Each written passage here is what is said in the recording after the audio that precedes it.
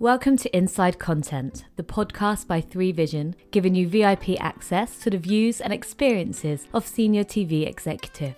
Today, Ted Sholowitz, futurist from Paramount Pictures, catches up with our director, Haley Ball.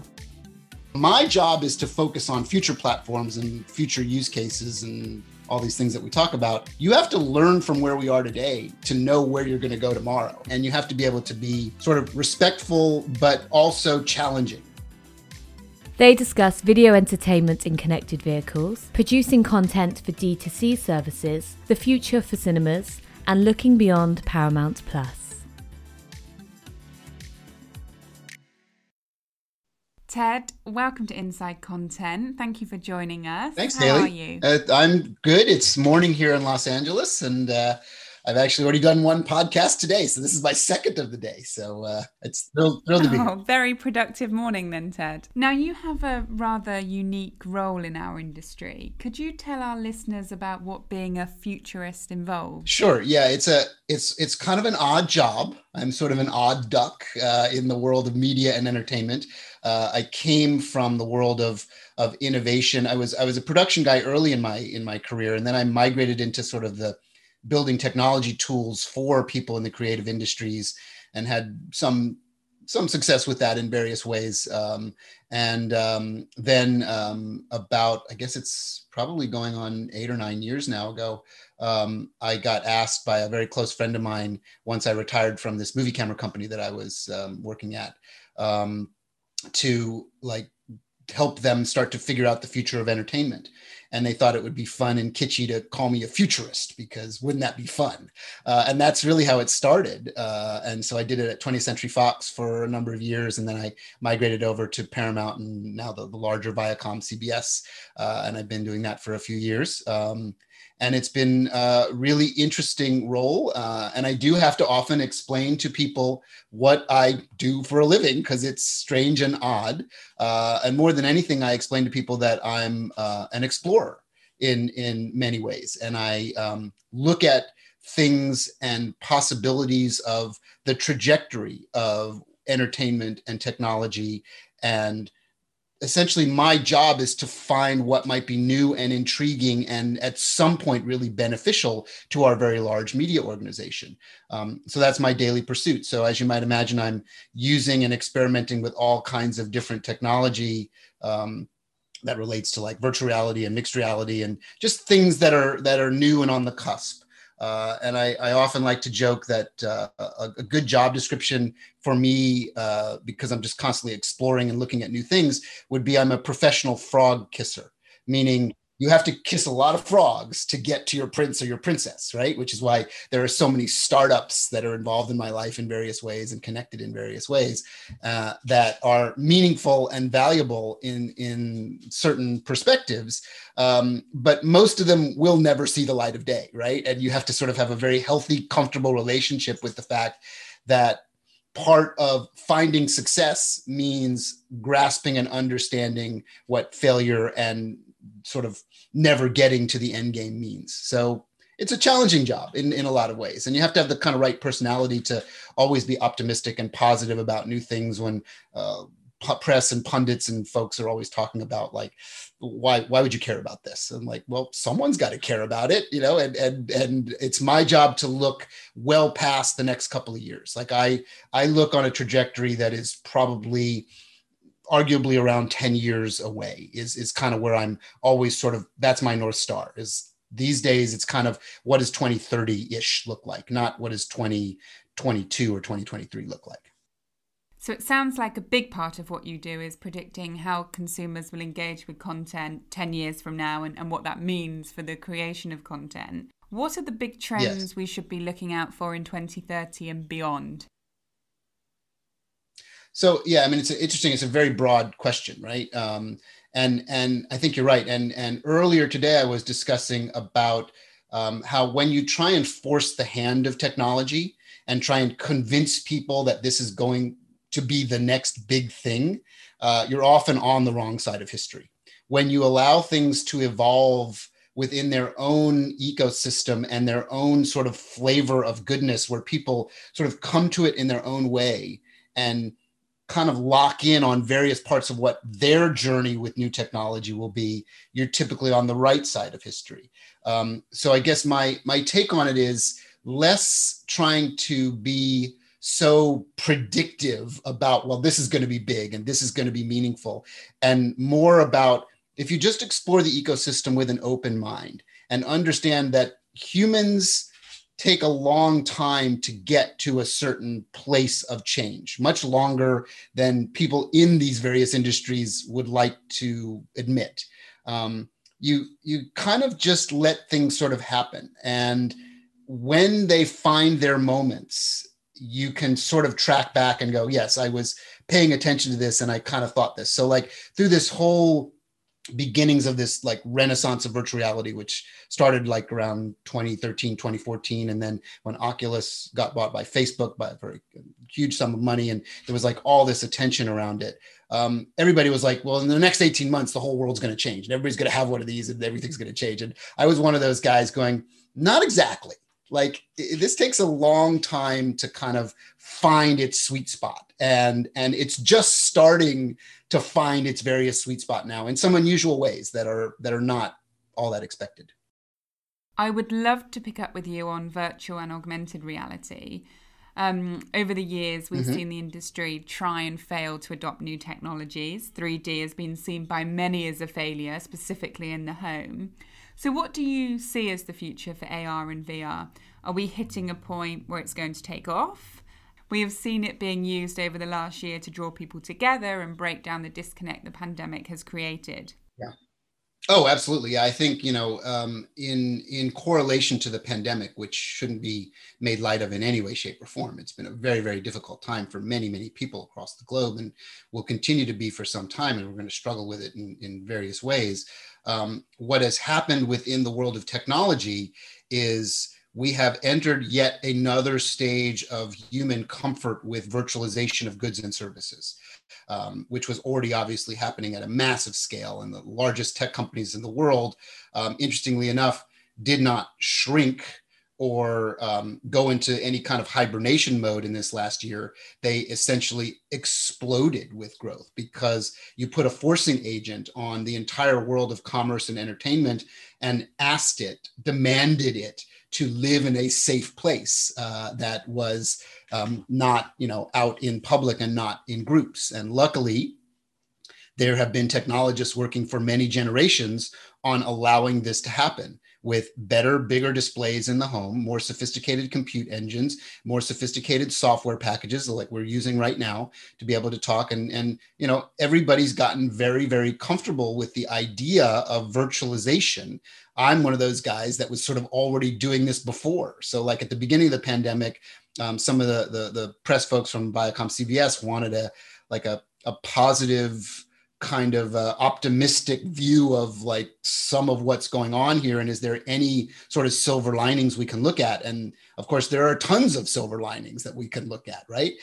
Again, not to belittle or lower the intensity of how dangerous and difficult and in some cases many cases tragic it has been. But, looking at things in some sort of positive light, what can you take away from this that has helped us? And, there are really obvious things, like think about the people that had to commute to a job to essentially just sit in front of a computer terminal all day, and they don't have to do that anymore, right? Think about all the people that have found comfort in being with their family a little more as opposed to being away from their family. Like I'm one that traveled a lot and still love to travel, but this year was certainly not no travel, but a lot less travel and very safe, protected travel.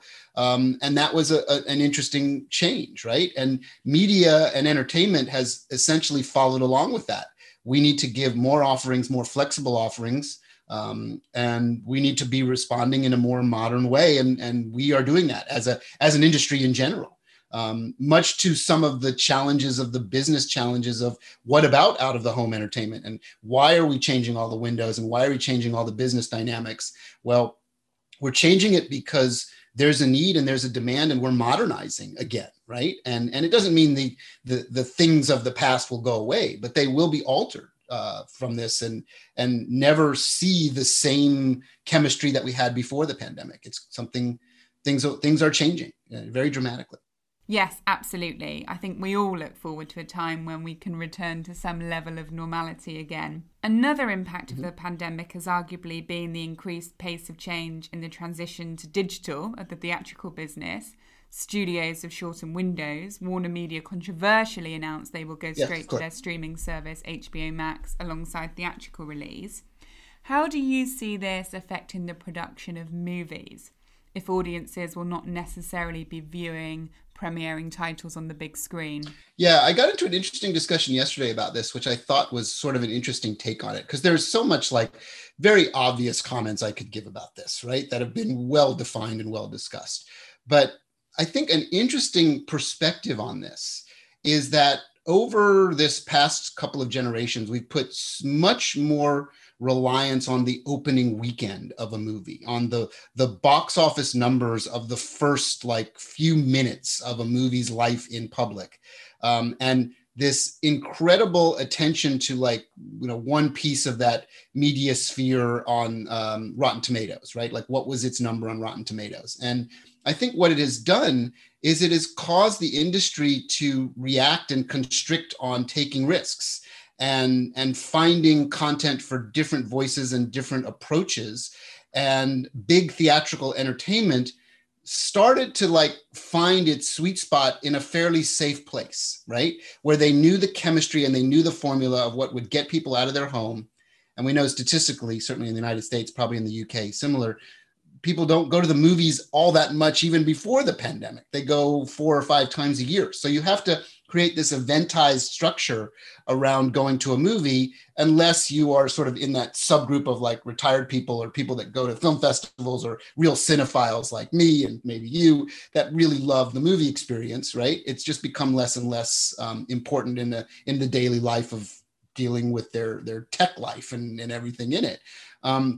So we end up getting a lot of sort of like these big budget action, superhero and comic book stuff movies, which is fine. And I like them just as much as everybody else. But wouldn't it be nice to have some different voices in the theatrical experience that can be important? But I think, from a perspective, it's interesting to kind of look at making content that can catch a slow burn and can find an audience over time and become a hit in really interesting ways that don't have to relate to like applying this formula and this marketing equation and knowing that this will probably work. And sometimes it doesn't work, even when you put all that money against it.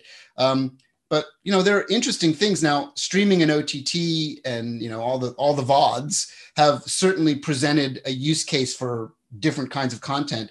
But the joy and wonder of gathering together to see something and putting maybe a little less pressure on a movie to need to be economically successful instantly before it just gets pulled from existence and then goes into that other world. Maybe we're entering a new renaissance of that. And I think maybe that's going to be better for our industry. So again, I tend to be oddly optimistic about stuff that people don't often think about. So. Ted, that is a wonderfully positive perspective to have, that this huge change, the restructuring of a windowing system that's been in place for decades, is actually going to enable more variation in the type of content that is produced. Yeah. I was thinking like when I was talking to a bunch of students last night, and I was talking about, oddly enough, the success of the Rocky Horror Picture Show as an example of like, this movie that came out that defined all genres, and it was musical and it was horror and it was weird. And it was like a box office failure, of course, right? When it first came out. But in this strange way, it sort of found this lore and love.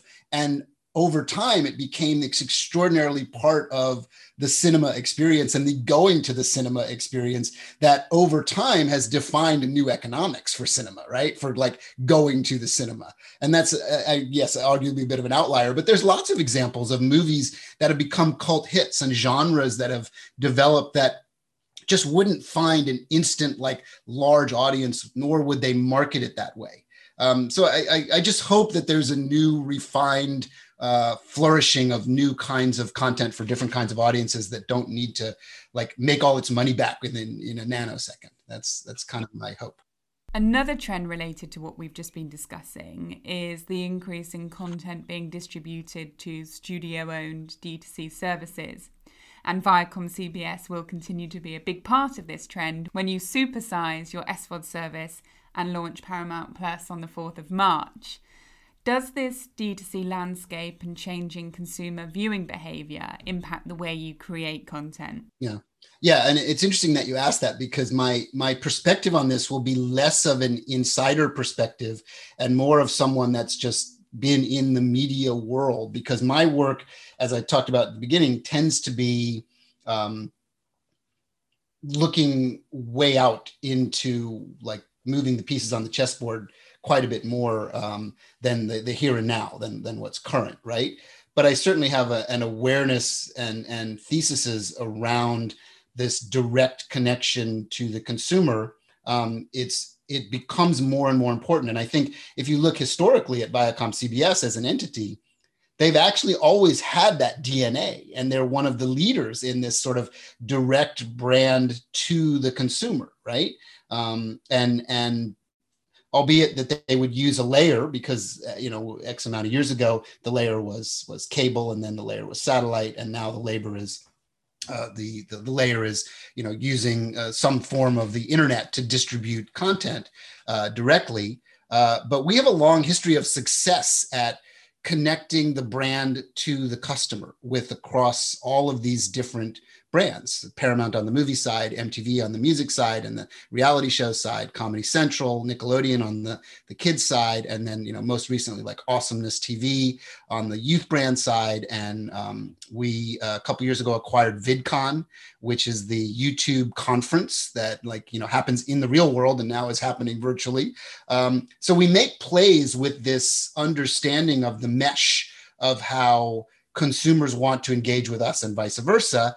And most recently and very successfully, we acquired a company called Pluto, which gives us this sort of like infinite real estate to work with our customers on the kind of viewing experience they want in an ad-supported model, right? So we're learning, and we continue to get better at it. And it's actually kind of one of the things I find so enjoyable about working with my colleagues on the Viacom CBS side and the Paramount side is, while my job is to focus on future platforms and future use cases and all these things that we talk about, you have to learn from where we are today to know where you're going to go tomorrow, right? And you have to be able to be sort of respectful, but also challenging. Like my job is to shake it up a little bit, to kind of ask why. Like, if we're doing this now, and why aren't we getting more ahead of the game?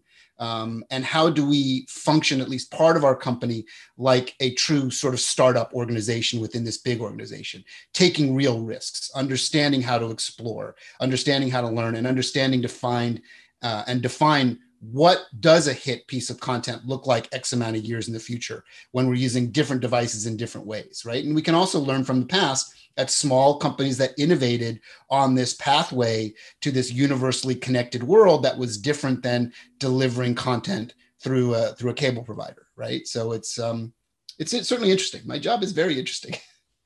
It absolutely is. Can we talk, Ted, about a company that did try to innovate and failed? I'm, of course, talking about Quibi, the much anticipated short-form video service aimed at mobile phones. It ceased to exist, of course, just a few months after launch. Right. Do you think the creators now will be more apprehensive to develop content that is not just for TVs and other big screens? Yeah, so there's an interesting perspective on that, right? We can look at what actually failed with Quibi and what didn't get there. And what may not have failed is that Roku made a deal to pick up a lot of their content. And maybe it has a second life that might be a little more organic, a little less, press on the gas, sort of try and bring something into reality and give it a little more time to evolve content. I mean, I think that this could be a whole nother hour discussion of analyzing why Quibi didn't work in the time frame and in some of the pre-constricted limitations. But I'll give you one little sector of this point of view. And I touched on this before. Part of finding audience participation and audience engagement is you cannot just force it down their throats. You cannot just say, we've got all this money, we've got all this power, and we're going to try and like bring something into existence that's going to change your behavioral patterns. There was, a predictive nature about, well, people use their phones a lot and they want short form content and they want it to be not just YouTube's type stuff. But what's interesting is YouTube was already a very vast treasure of lots of different layers of content, from really high end to low end to medium to everything. It's the world's school play, and it's the world's delivering every kind of content on the planet, right? And it was organic. It didn't start out with the aspirations of we're going to be everybody's like place to watch everything under the sun. It started out with a kid at the zoo. I don't know if you've ever seen the first YouTube video, but you can find it if you search for it. And it's so like modest and so just, these kids kind of playing around with the idea of like, wouldn't it be fun to just post videos of like all this stuff on this repository? So it had a very organic starting point. It wasn't like these really smart people trying to make a business right away. It had a burn, right? It's a slow fuse that kind of snakes around and moves in different places, where I believe the challenge that Quibi had was, with all this investment they raised and all these really smart executives and all these smart people, they thought they could sort of force it into existence and start to change the behavioral patterns. But one thing I noticed is like that kind of content felt like it needed to just be more flexible. Like, I want to watch it where and when I want to watch it. I don't want to watch it only on my phone in this like vertical flip back and forth format. If I'm happen to be in front of a very large computer screen, AKA my television, which is a very large computer screen now, that's all it is. Maybe I want to watch it more traditionally, or maybe I want to start that content. Like they would build these long form things, but they would sort of constrict them and say they're going to be chopped up into 10-minute chunks, when I have the ability to chop them up into any time frame chunk I want, right? Because I have power as a user. So they, in some ways, kind of reduced the power of the user and sort of said, this is how we're delivering it, and this is our version. And users don't react well to that. The customer, the consumer wants choice and wants flexibility. And I think if they had been a little more thoughtful about that and a little more exploration oriented, they would have found different success points. And again, maybe Roku is the savior of some of that great content, and, it'll find something that we won't have to call the whole thing a failure, which is kind of interesting. But it relates to my world very specifically as I explore new content horizons. I don't want to force this down anybody's throat. I don't want to say, you must pay attention to this. I want you to look at it in a way that we believe we're going to build really interesting things, and we're going to explore different veins of content and different ideations of content and new devices and how they intersect. And we're going to work with these large tech partners, which I do every day. And hopefully we'll find our way to extraordinarily unique, valid consumer engagement that can then open and blossom into other people. And we refer to it, these days in the world of internet memes, going viral, right? And things need to go viral to be important now. And that's the authentic nature of so much choice and so much flexibility in the media sphere, is it's got to find its own way to get there, right? And you can look at the flavor of the moment. TikTok was Vine, if you remember what Vine was back in the day, and Vine had its moment of authenticity, somehow lost it along the way.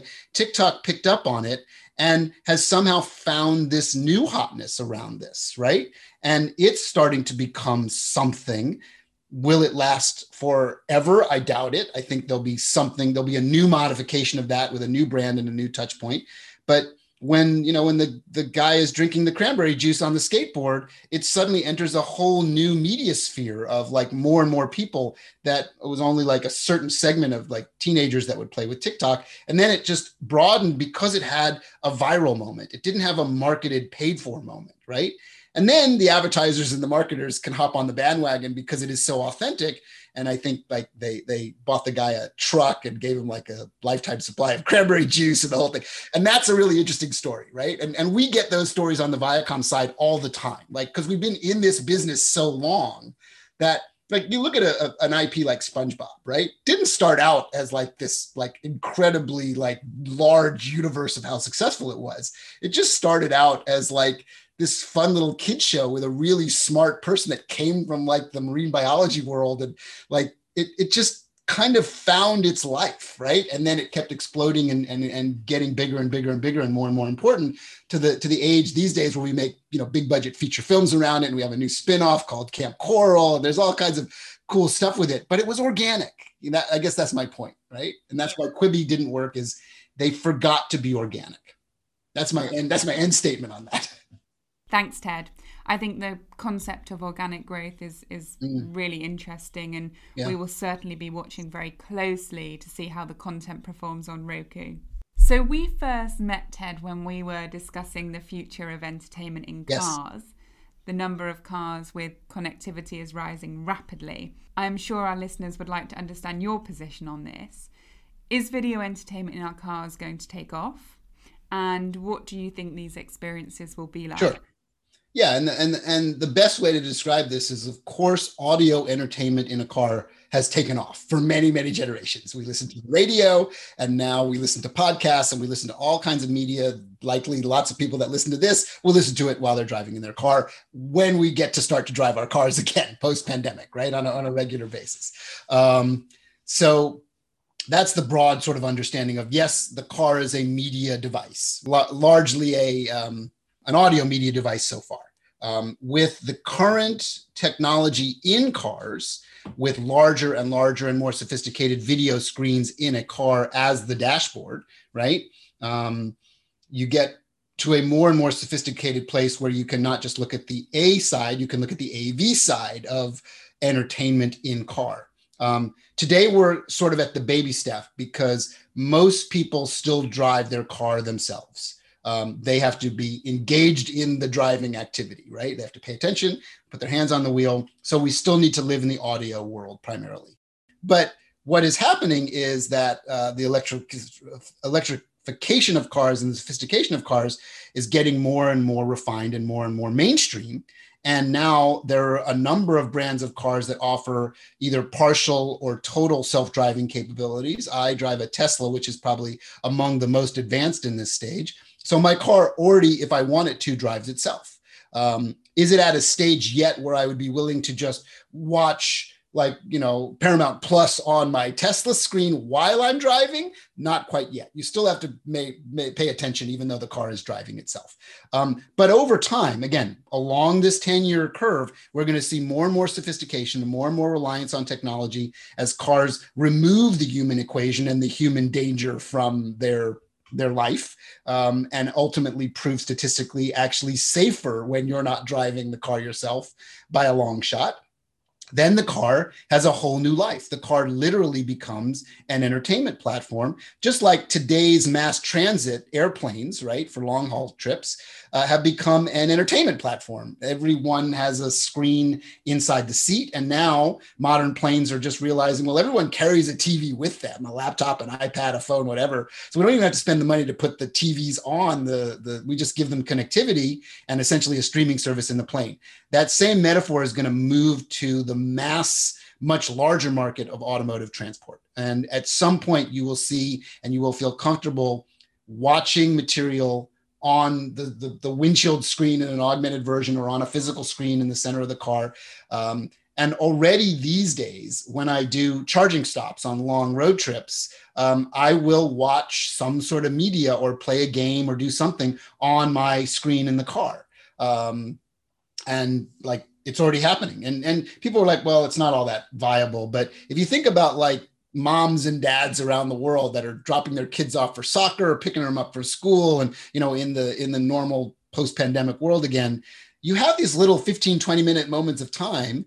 And yes, you could take out your phone and scroll around and look at texts and look at TikTok and you know, FaceTime and Facebook and whatever. But having this like 15-inch screen in your car that's kind of like a laptop size screen, and just pushing one button and launching, you know, the latest Paramount movie, the latest Viacom TV show, and watching that as an option is a real thing. Like I'm already doing that, right? Because from time to time I stop for 15, 20 minutes, charge up my car. And yeah, sometimes I'll answer my emails and look at text, but other times I want to watch a TV show. So I'll watch, whatever I want to watch. It's a real thing. It's going to happen. And this is one of the things I get to do is test this stuff before it kind of hits the mainstream. It's really exciting, and it's an area that we are closely tracking. We certainly see that there is an opportunity for the content experience to be tailored to elements specific to the car environment.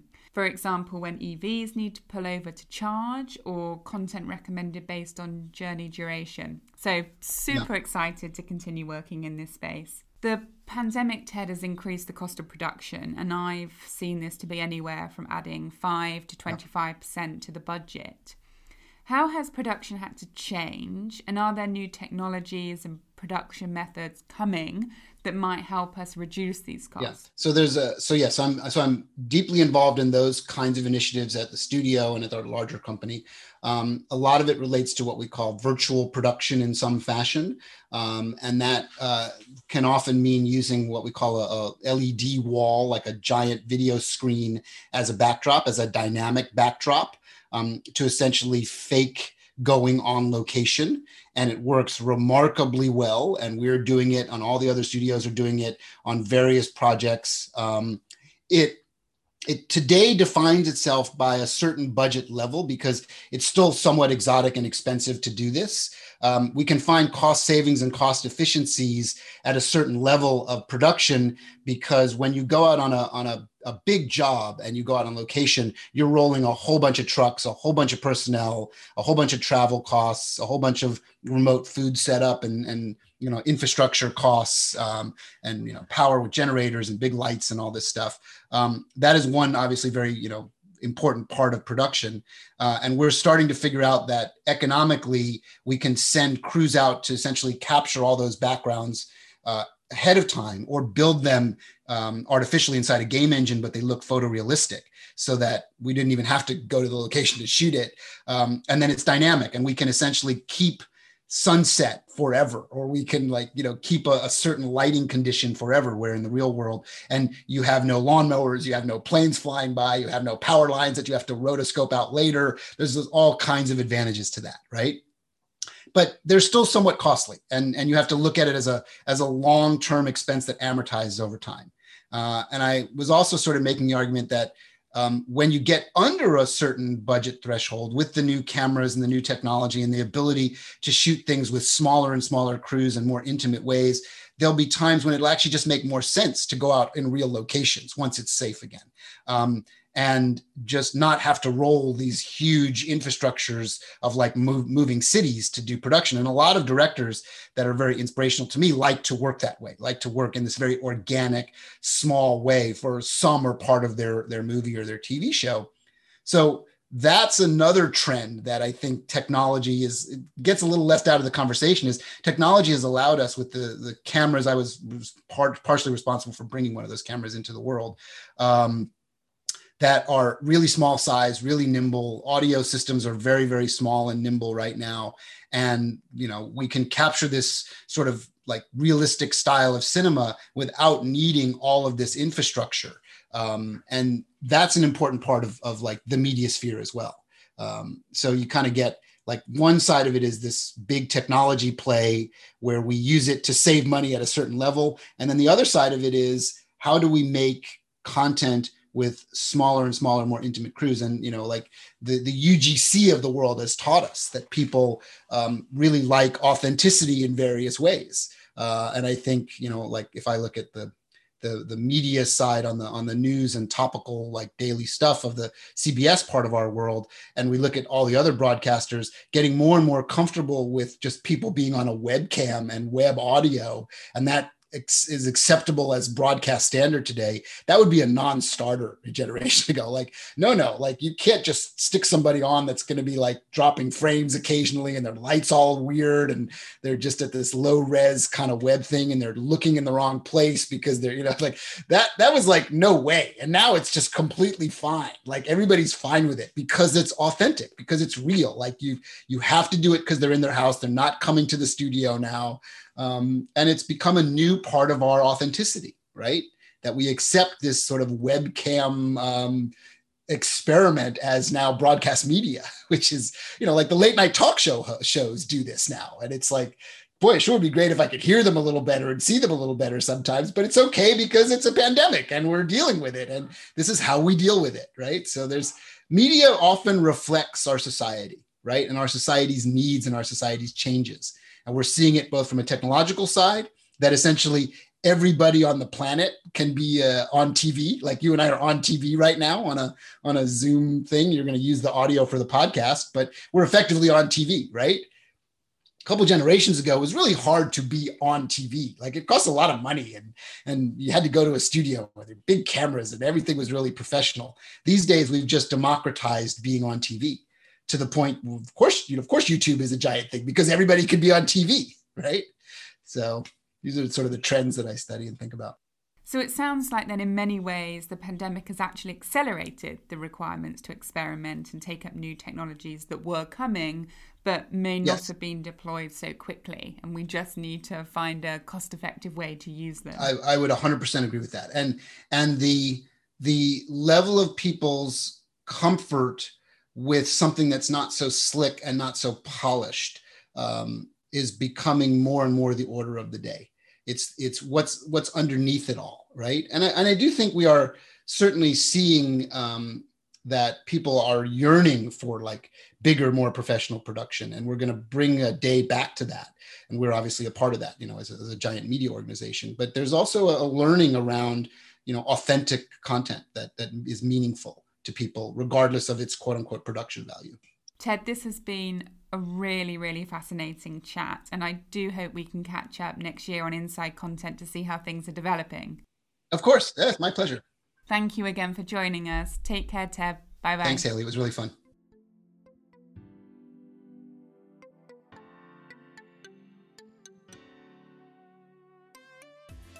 Thanks for listening to this episode of Inside Content from 3Vision. You can always reach out to us at 3vision.tv if you want to learn more. Or, if you're a business with ambition in the content world, our consultancy services can help. With decades of combined experience, we know the ins and outs of the industry like nobody else. Catch us next time on Inside Content.